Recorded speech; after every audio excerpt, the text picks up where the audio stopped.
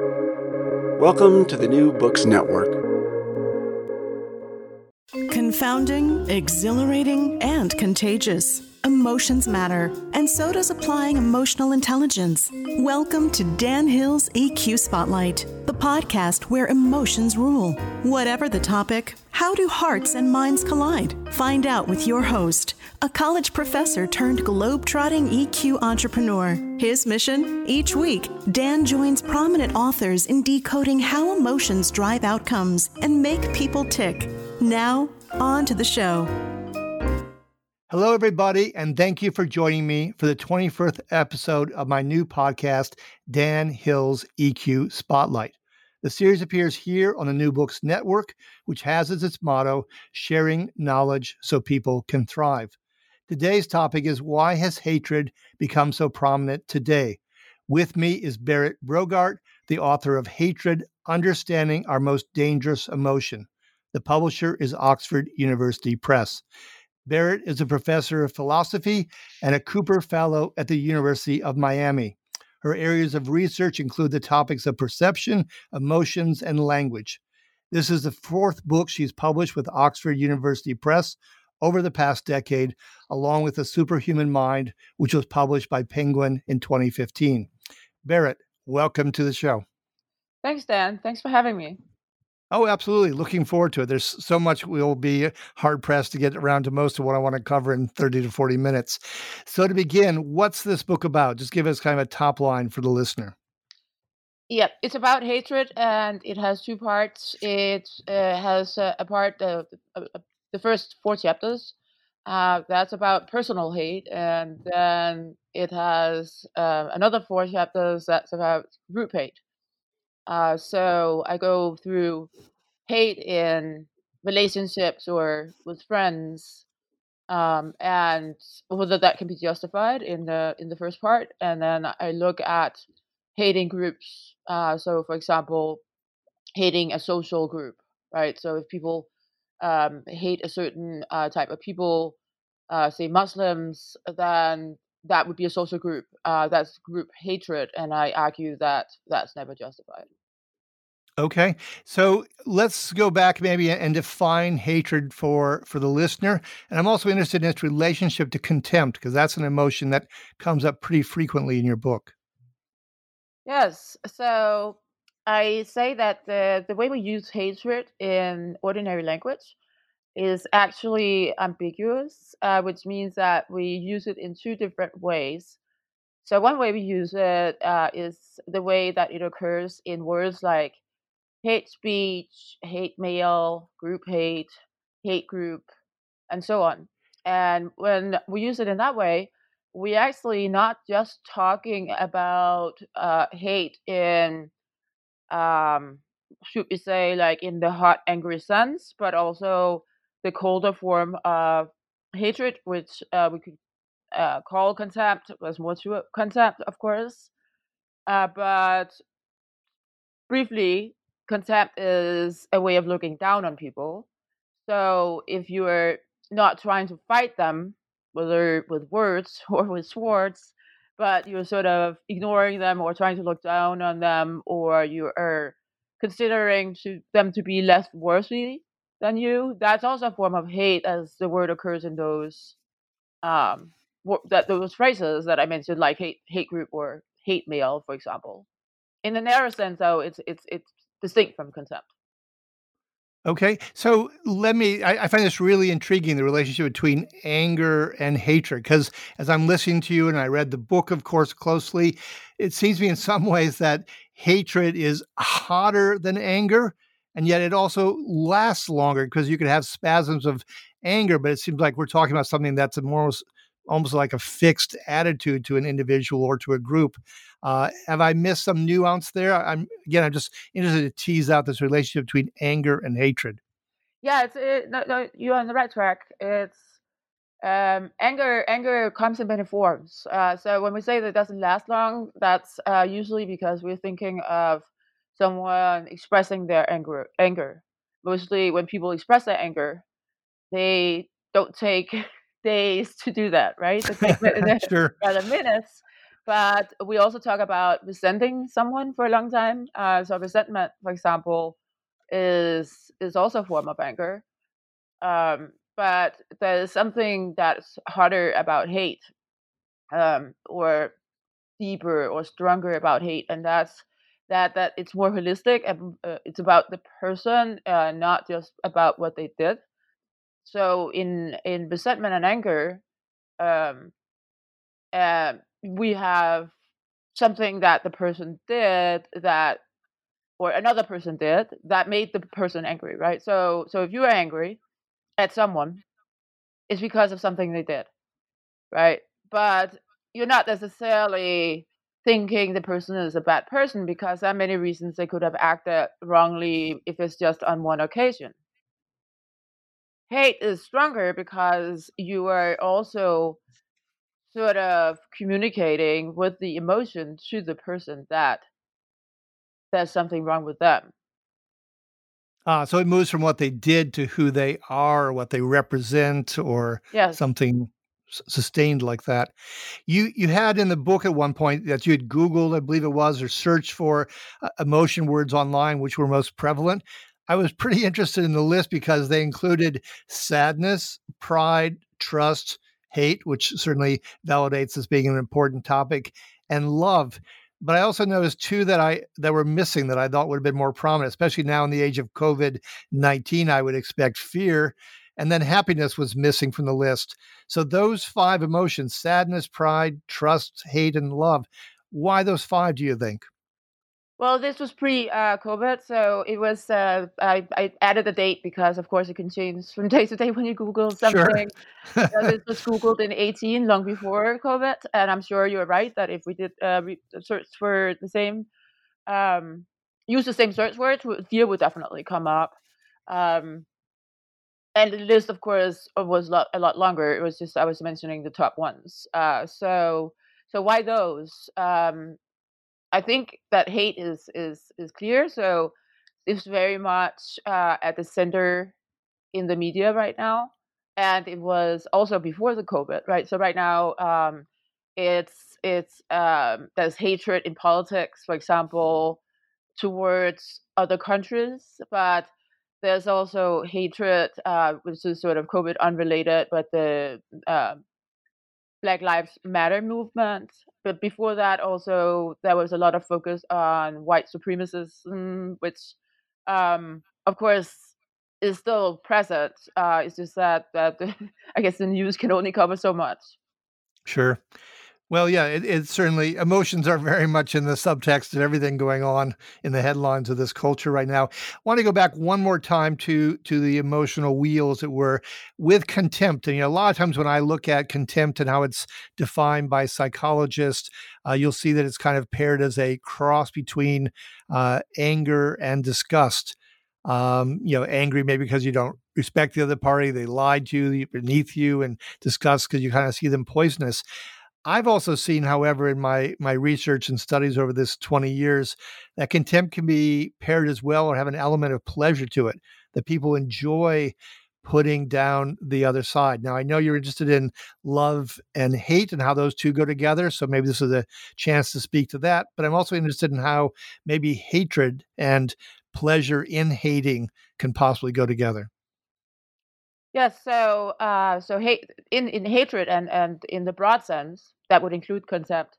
That actually can activate some of the very same circuits in the brain as when you're fairly newly in love with someone. So that would be the dopamine, especially dopamine circuit. That's the sort of the feel good hormone, but also the hormone that's involved in addiction is also the hormone that makes you motivated and makes you move. And it's the dopamine that is given, for example, to kids with attention deficit hyperactivity disorder because they lack it in the front of the brain, and that's the one of the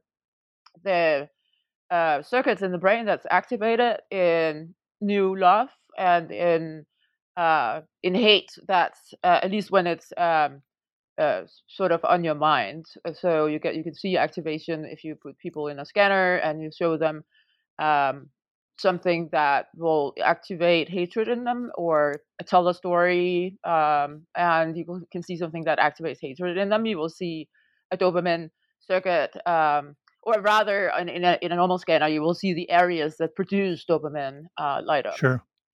So I can see how love and hatred could be paired in that they're both quite intense, but I admit it's disturbing to imagine that we take pleasure in hatred. Is it because it's giving us a fixed object, a purpose, a meaning to our lives, because we can define ourselves in relationship to an enemy, as it were? Is that part of where the pleasure comes from, or is it beyond that, or something else? I think it's not also always associated with pleasure. No, So I think that but when it is, yeah. yeah. So I think you can definitely feel a strong hatred towards someone who betrayed you, really betrayed you. Say a friend, a former friend, who really betrayed you without there being anything pleasant about it. But you're right, especially in group hate. I think that there's an element of pleasure that you can detect. Of course, one way to look at whether or how it's expressed is to go to some of the boards, right? The message boards online. Yep.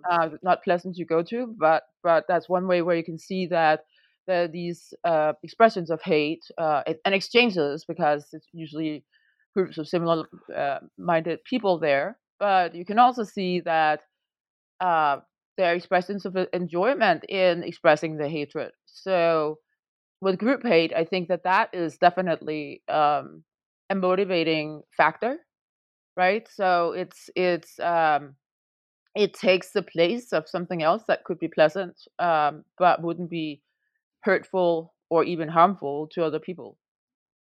Yeah, as opposed to going to church, this is the diabolical version of worshiping your own hatred or something. I'm going to want to move to the group side in a little bit, but I wanted to stay with the personal just a bit longer with a couple of questions here. One is, there's a really interesting comment in your book at one point. You say emotions are special kinds of perpetual attitudes. What did you mean by that comment? So emotions are attitudes is a bit of a technical term. We use attitudes in the sense in ordinary language of someone having an attitude, but it's also a technical term in psychology and philosophy and other fields, where it's a certain mental state that has a certain directedness towards the outside world, and it's so that's two things to that, right? And that there's emotions are attitudes that um, often linger, even though we sometimes talk about, we just mentioned that anger as something that's brief. It often is long lasting. Emotions are often long lasting. So in that sense, they can be like beliefs. So many of our beliefs are long lasting. They're not always present to our conscious minds. The same goes for emotions. So even if you hate someone or you are angry at someone, you it's not necessarily on your mind 24/7.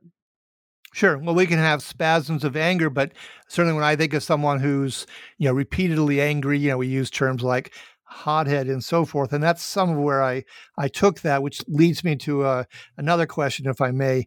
I'm really interested in the big five factor and the traits. And you mentioned in the book a sixth trait that's being, investigated, considered strongly, and that's honesty, humility. Mhm. I guess my first question, playing devil's advocate just a little bit, is how is that honesty, humility trait, a sixth trait, different from agreeableness, which is, of course, one of the five existing traits? There's definitely some overlap, and in the model called the Hexaco model, they actually define the other five traits a little bit differently. So, but it emphasizes a certain so if you're low on honesty, humility, then you are self-centered. You have perhaps not full-blown narcissism, but some narcissistic traits. So it goes a little bit beyond agreeableness, even if you just compare it to agreeableness in the standard Big Five.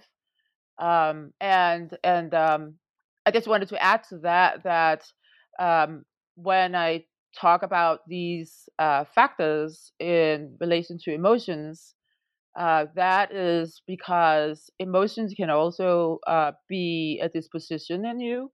So you can have, as you said, Yep. someone being hot-headed. So you can have a tendency to be angry very often, for example.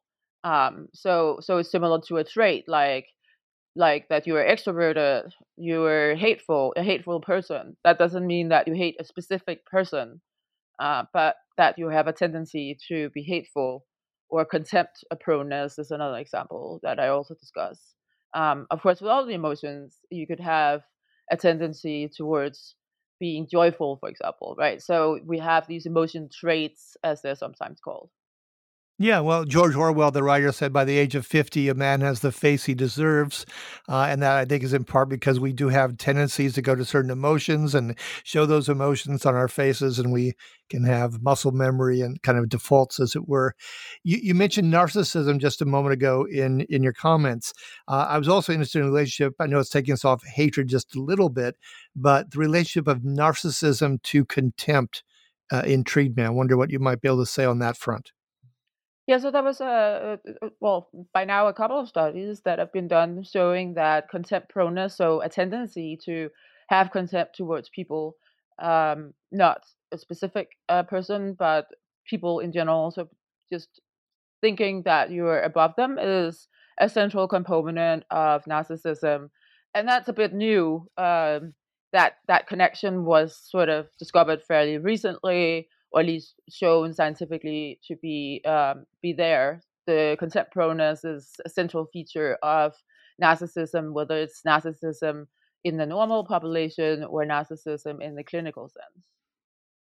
Well, I find that interesting in part because I just had a guest on the podcast last week who was talking about the prevalence of narcissism in executives in the business world. And obviously, contempt and looking down at others makes it much harder to bond with the rank and file in your company. So whether it's executives or politicians who are leaders of the country or countries, it would seem to me that that's an intriguing and devastating conclusion to arrive at with lots of implications. Let's move on to the group side of things because that's so important and it kind of fits the title of this episode, which is why has hatred become so prevalent? Why do you think hatred has become so prevalent today? It's pretty striking how much that seems to be, the subtext of a lot of the news stories. Yes, and it's a question that everyone is asking. I do think that there is a connection between the very new recruits, as I would call them, so the very young people that are recruited into hate groups, and how certain studies that have shown a tendency to be um, or have greater scores on narcissism in the younger generations. So we're Ah, not talking about a clinical form of narcissism in these cases, but just higher scores. So narcissistic tendencies have increased among younger people, but it's not maybe narcissism the narcissism that most people are familiar with. It's a kind of vulnerable narcissism, hypersensitive narcissism, as it's also called. So, vulnerable narcissism is harder to detect because although they have feelings that are similar to narcissism, that is grandiose, as it's also called, they have these feelings of uh, everything being about them, and sometimes they even have feelings of being, of course, better than others, and so on. But they also have another sense of self where they feel the need for affirmation. So not admiration, as in classical narcissism, but affirmation, which means that they will seek out certain groups where they can get that affirmation very easily. And so groups that can give them that are hate groups, right? It's not necessarily the only kind of group that can give them that, but that's one kind of group that can offer that kind of affirmation, and also sort of nurture their sense of being better than others. Sure. Well, I mean, as you're talking, I'm thinking to myself, okay, so I join this hate group. I get an emotional jolt, a high, a heroin kick, as it were, from the strength of that emotion. Then I've got a group, as you said, to affirm me.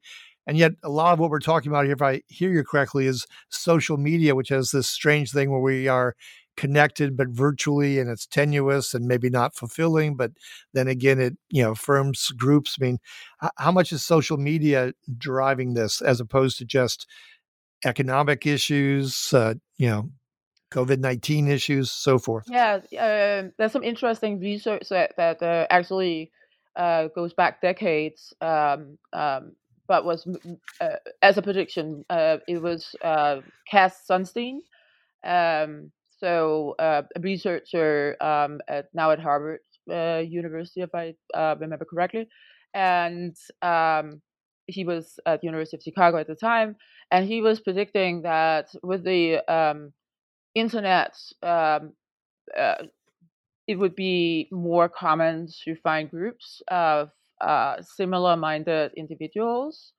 So you would be more likely to end up in a group where you were either united by a joint cause or united by hatred, for example, towards certain groups.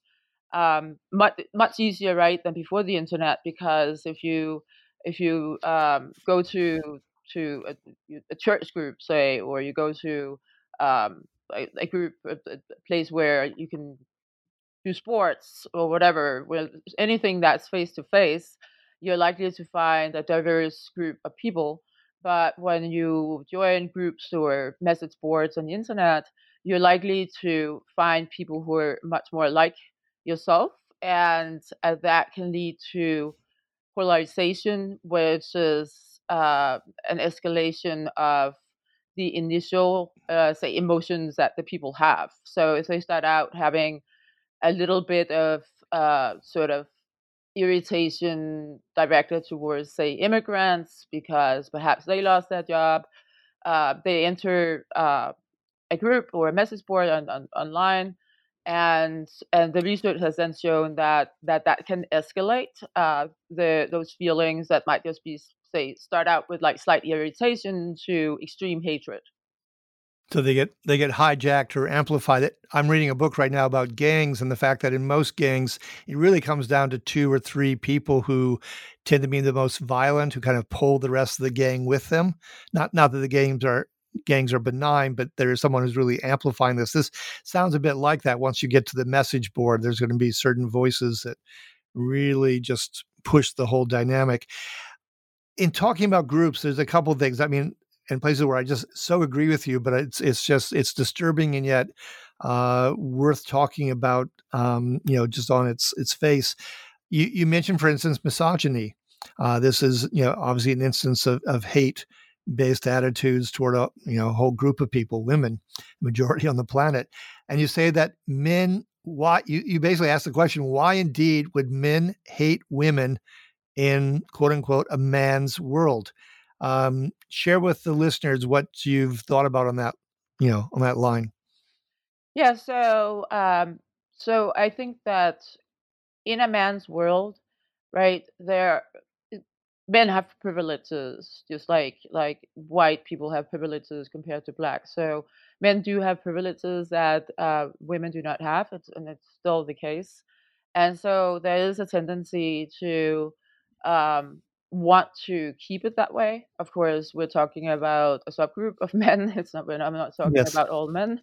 But if so the idea is that it's a man's world. So men are slightly better along certain dimensions than women, and so that's in some sense a form of contempt that underlies that form of misogyny. Thinking, okay, we want to keep this the way it is, where men have these privileges and are slightly better than women. But then there's also the more hateful, the hot hate form of misogyny, which is directed at people who don't follow the rules or the norms in society. So they don't actually conform to the idea of a man's world. For example, it could be people who are very interested in seeking positions that have typically been dominated by males, but it could also be just women who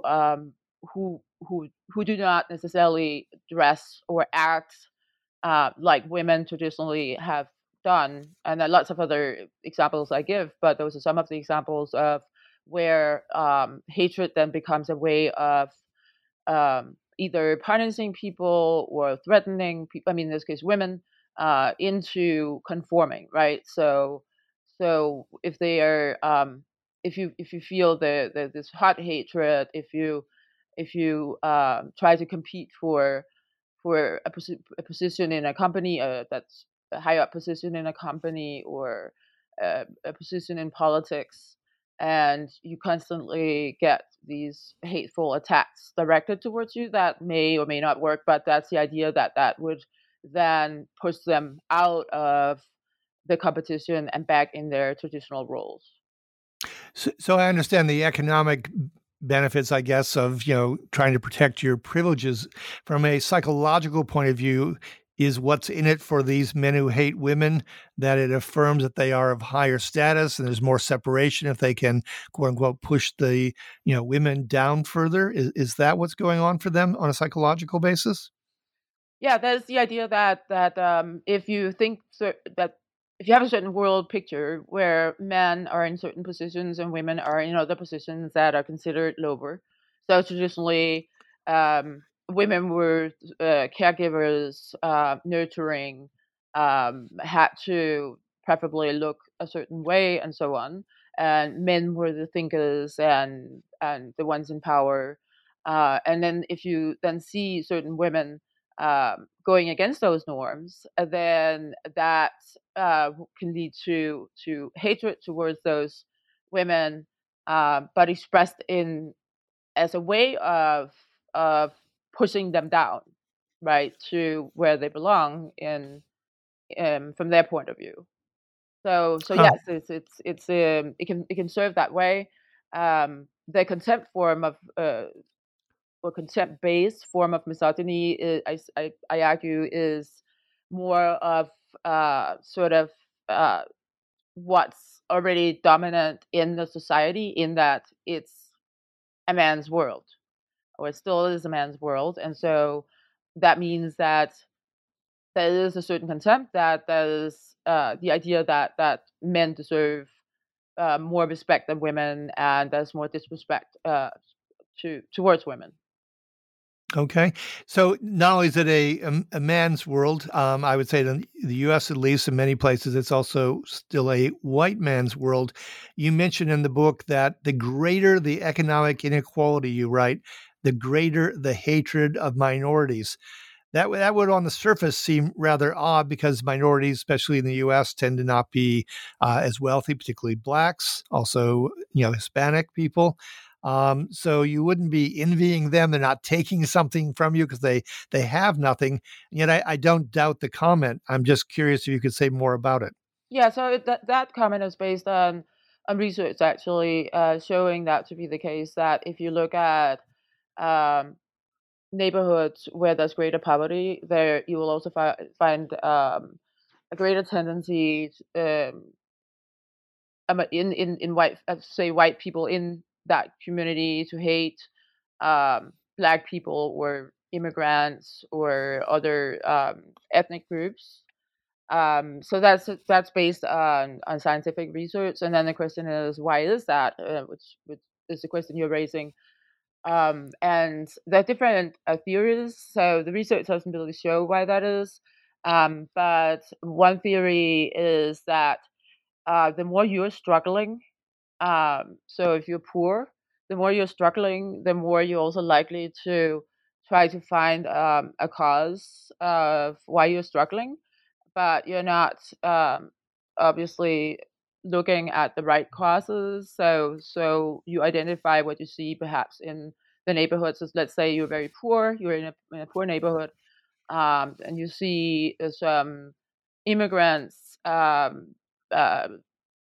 having certain jobs, whereas you are unable to find a job. So you're likely to blame it on perhaps on immigrants, um, or if you see black people holding certain jobs, you're likely to blame it on them. Of course, there's a lot of cognitive errors going on here. The thing is that if we see, say, one successful black person, and we are looking for a cause of our own struggle or poverty or something like that, then we're likely to generalize, right? So we're likely to um, to not really take into account all the poor Black people or poor Latinx people, but just look at, okay, that successful immigrant or that successful Black person, and then generalize from that. So that's one theory, it's a fact that social inequality, in fact, is likely factor in escalating hatred. Exacerbating hatred. I mean, that's also very disturbing because along with, social media, it's not going away. The trend lines, as you would well know, in the last 40 years is for greater inequality, to characterize American society. So it seems to me that hatred's going to have a strong foothold here in the human psyche and in our society for some time to come. Before we run out of time, I'd like to move to a positive note here. What are the ways to relieve or educate or try to soften the blow of hatred? What can we look to for a positive course of action? Yeah, so I mentioned some. I go into how to possibly legislate against hate speech in a way that isn't the standard way of suggesting that we legislate against hate speech. So that I talk a lot about that, but there are other things that you can do. So you can sort of foster diversity in the community. So not just in, say, the classroom or in the universities or in the workplaces, but there's something called Civic Saturday that Ah, now is taking place in many cities, and where people go instead of also on Saturdays, so they can still go to church. But it's similar. It's sort of like a secular form of meeting. That's so it's a place to actually debate your views with other people. But the idea is that you actually have a very diverse group of people. So you have people who are, say, politically very to the left, and politically very much to the right, and people in between. And other research have shown that if you can actually have more debate in groups, diverse groups of people, you're much more likely to reduce hatred. So that's one thing that we can do, which is not as easy to do on the internet. So that's why the Civic Saturdays are sure. actually in person. Um, their ideas of changing the voting system.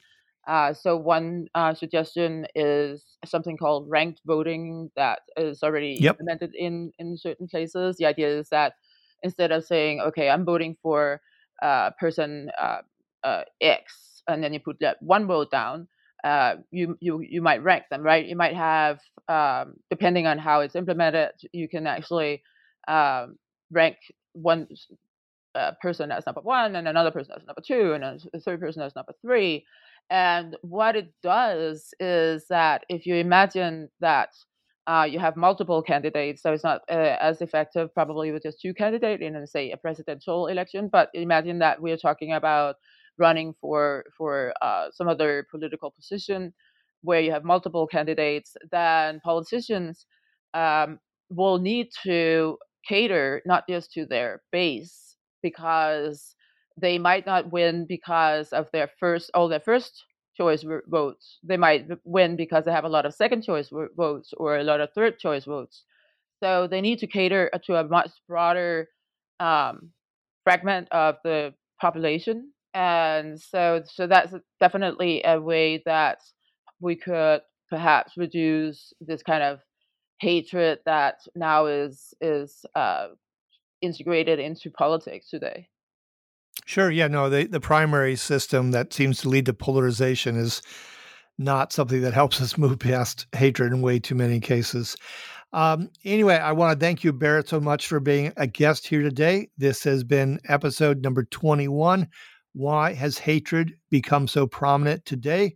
My guest is Berit Brogaard. She is the author of Hatred, Understanding Our Most Dangerous Emotion. To check out other episodes or my books or other activities, including my appearances on other people's podcasts, please feel free to visit my company's website at www.sensorylogic.com. If you have a follow-up question for Berit, feel free to email me at dhill@sensorylogic.com again. If you are interested in the show, if you are pleased with it, you might want to give a 5-star rating or review online. Every little bit of social media support helps. Finally, I like to conclude every episode with an appropriate epigram. So today's quote comes from Alice Walker, who said, "You know how big love is? Love is big. Love can hold anger. Love can even hold hatred." Until next time, be kind and stay safe.